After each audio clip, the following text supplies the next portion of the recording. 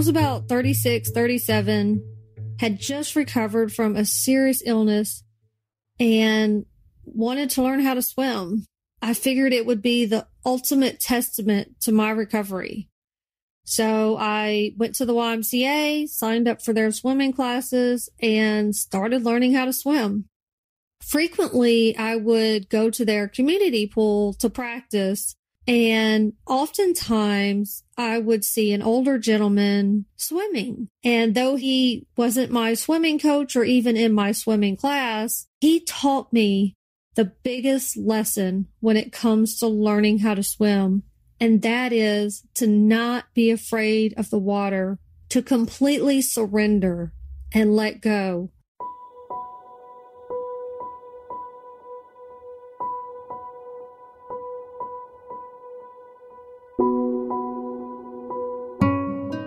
At first glance, the old man swimming appeared to be mangled tree logs floating on the water's surface. If not rotting wood, he could have passed for a humpback whale, moving gradually as if weighing a ton, despite his grossly thin framed body. His skin, aged with liver spots, resembled an old leather jacket. One that had been worn in extreme temperatures rested on backs bent in labor. When the old man raised his face up for breath, I could see exaggerated features, crocheted in wrinkles, ridges, and lines, deep enough to have been carved by a millennia of water moving.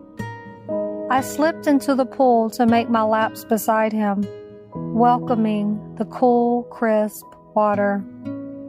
I stole glances at my pool companion, summoned in reverence by his grace. He swam casually, so effortlessly, morphing into waves, whereas I splashed in a subconscious protest against the water. He glided like seagulls in flight, keeping a steady pace, free of apprehension.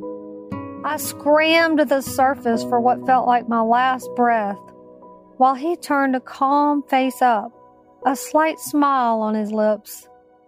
I began to feel a comfort in his presence.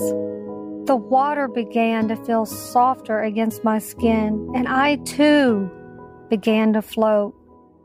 I curiously watched him crawl from the water to reveal a crooked body, one ravaged yet refined by time. He reached for a towel to dry off skin that hung like a tattered blanket over an earnest soul. He caught my stare, winking at me. I smiled, watching the old man walk away bent, but not broken. I continued my laps, still thinking of the old man swimming, wanting to hear his whole story.